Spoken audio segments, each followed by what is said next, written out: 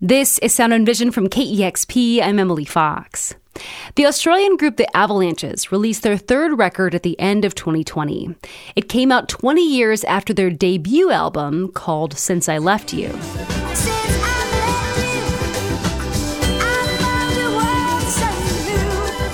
But the Avalanches' latest, We Will Always Love You, features guest appearances from MGMT, Blood Orange, Leon Bridges, Tricky, Sampa the Great, and many others. And it takes you on a cosmic journey. It was inspired by the Golden Voyager record. The Golden Voyager record was sent into space in the late 70s and was filled with sounds, music, and greetings from around our world. I spoke with Robbie Chater and Tony de Blasi of the Avalanches about their latest record. Robbie started off by discussing what inspired him to make the album and the love story behind the Golden Voyager record involving its creators, Carl Sagan and Ann Druyan. I mean, initially the release began as it was a kind of a personal introspection. Tony and I guess, are a little older now, and we were thinking about things like our mortality and our journey through life and the dark periods we've come through personally.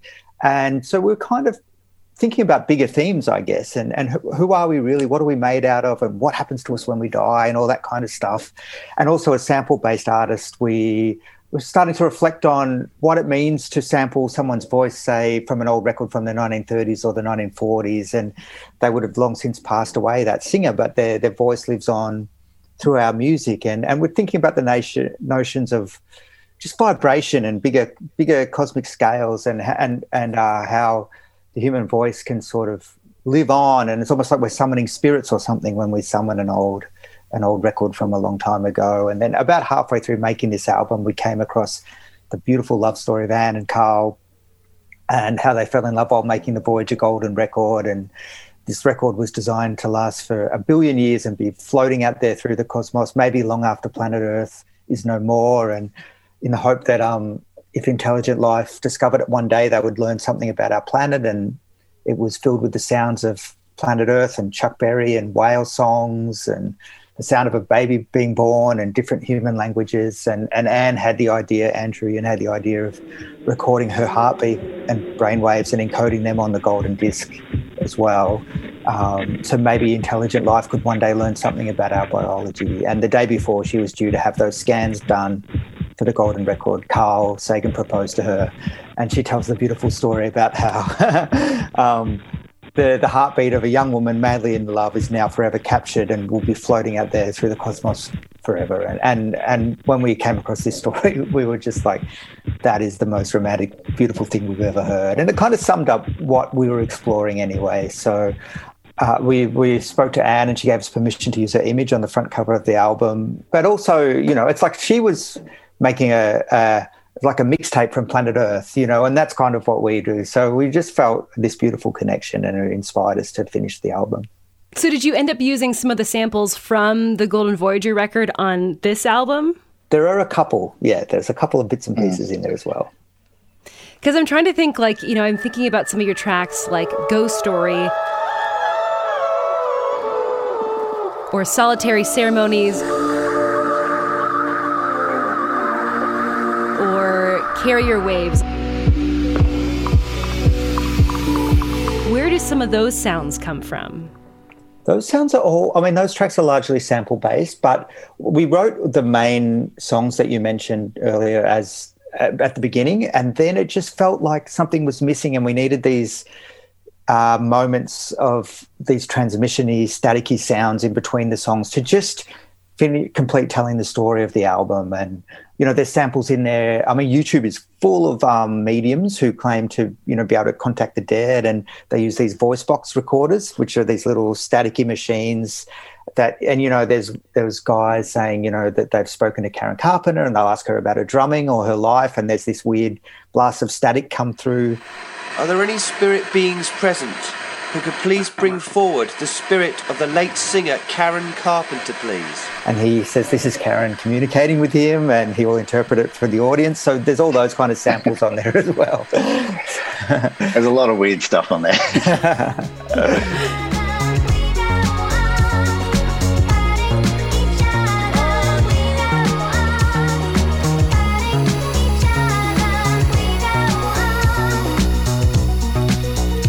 When you're making this record, was there a certain sample that you stumbled upon? You're like, whoa, this is so amazing. We have to use this, or it had a fun backstory like what you just explained.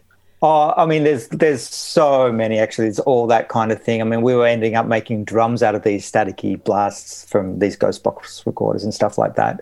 But I think one key sample was the Hammond song by the Roaches, and they actually sing the line, "We will always love you." And that was like, I mean, making an Avalanches record is about joining all these kind of dots, I think. And that line just by the Roaches seemed to encapsulate so much, and "We will always love you." It almost says the same thing as Anne and Carl's story in a different way.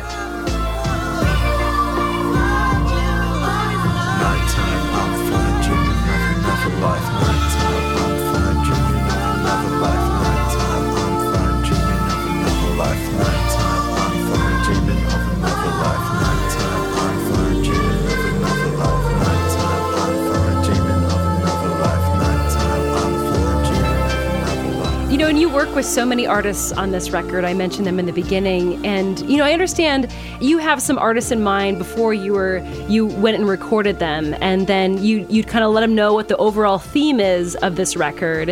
And then I'm curious what happens next. Like, do they come back with a song and you kind of flourish around it, or do you kind of have a song ready and insert them into it? So I guess like what I'm asking is, you know, are you more kind of like a director where you're guiding them through the creation, or are you a producer, kind of they give you something and you create something new out of it, or are you kind of a collaborator where, you know, you're creating something together in real time?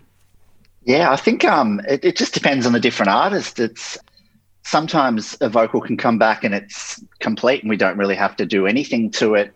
Other times, I think, you know, Robbie was in LA with Leon Bridges and they both went in there with, you know, just a kind of sketch of the track of Interstellar Love, and, you know, I think it was like 1 or 2 days, and came out and together kind of came out with the vocal. God created space and time with no end. If he did it once, he can do it again. I understand love, shining light from above. Sometimes we get a vocal back and we have to chop it up and kind of arrange it a little bit more. So it's definitely dependent on the artist as far as how that process works.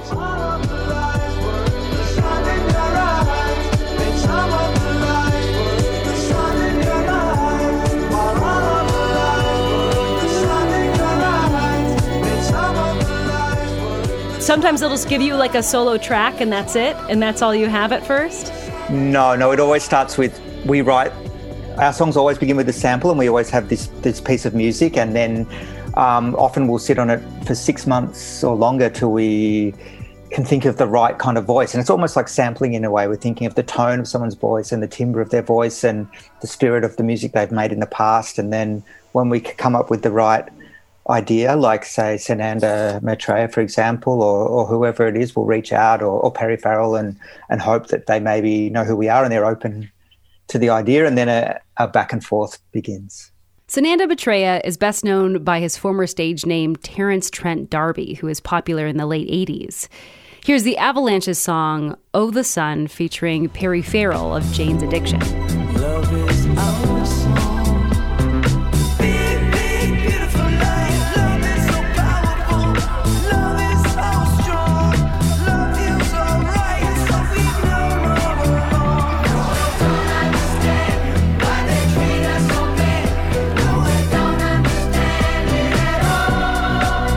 Was there a track on this record where you feel like the vocalist really brought the song to a completely different level?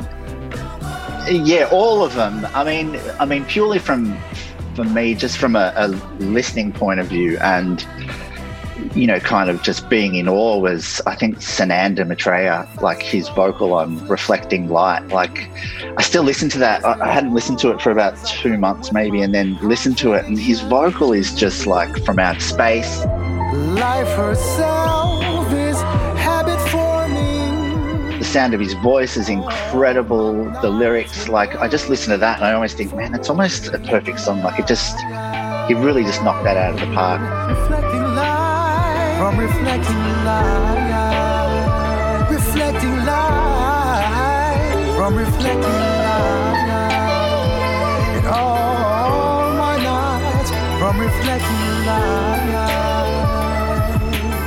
That one for me is a massive stand, and probably Kurt Vile on Gold Sky as well, which is just that kind of lazy, rambling, country-esque performance he put into that was amazing. I gotta tell you, I'm feeling just the right minimal to maximal amount of shattered by life. My brain reads like an open book.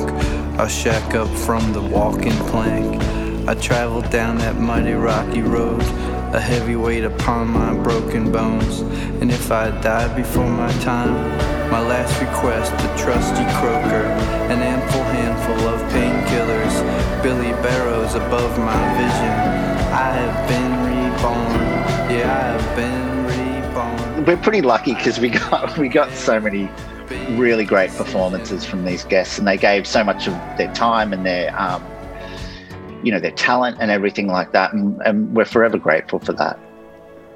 I'm listening through this album, and the song Overcome stuck out to me. And I think it's, this, 2020 in particular, a big national conversation around race came up. And I just feel like listening to that song brought a whole new meaning to it. And I'm just curious how the song Overcome came about. That came about, I think it was like a three-way jam between myself, Tony, and our collaborator, Andy Sakaris. But yeah, it just, once we found that really old sample, it just sort of seemed to resonate through. I mean, we were in lockdown in Melbourne. We were in a really, really tough lockdown. It was one of those perfect samples where you just sort of know, well, it's a beautiful theme, and then people will be able to overlay their own life story onto this, or maybe it'll connect with people, whatever they're going through on whatever given day, wherever they are in the world at that time. So we love samples like that have a feeling but don't say too much, and then the listener's story become part of the story as well.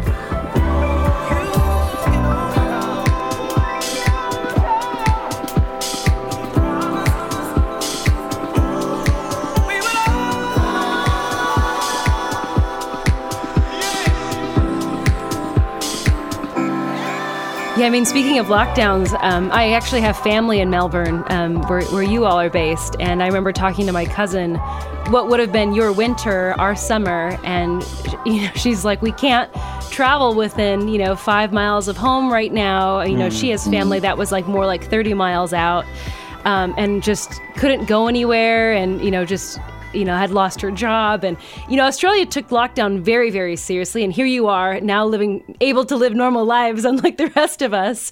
But, how did the lockdown impact you personally? But also, I read somewhere that you also had to take on some government assistance, like as musicians through all of this, not being able to tour or things like that.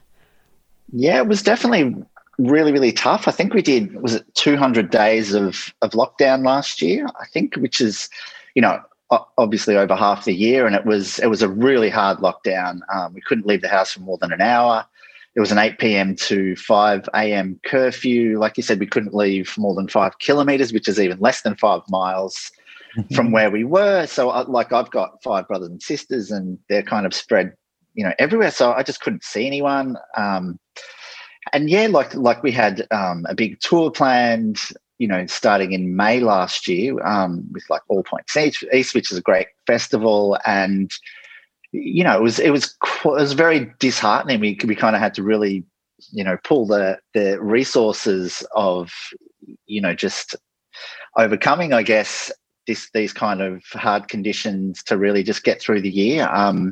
But it was really tough. But it was really tough for everyone, I guess. So it was kind of like that feeling of everyone's in this together. It wasn't just us. So, and now obviously we've come through it, and it's pretty good here now.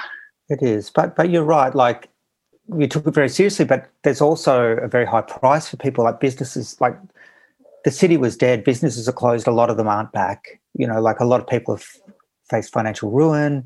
There's a huge toll to people's mental health. I mean, I don't think there's any perfect way to handle the coronavirus, so we're back to somewhat normality. I mean, we can all go outside and stuff, but there's sort of no events happening or anything like that. And yeah, the cost has been huge on the city. Like, the city's not the same, and I don't know if it ever will be back to how it was. Yeah, that's wild. Well, I've been speaking with Robbie Chater and Tony DeBlasi of the Avalanches about their new record, We Will Always Love You. Thank you both so much, and congratulations on the record. Thank you. Thanks, Emily.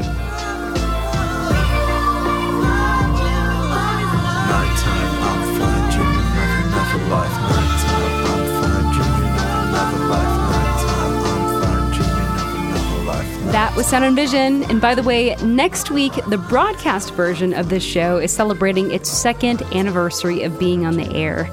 Join me in celebration by sharing the love and sharing this podcast with a friend, or subscribing, rating, and reviewing this show because it helps with the podcast algorithm game. And if you really want to spread the love, consider giving a one-time $20 donation at kexp.org/sound to support this show. But most of all, thanks so much for listening.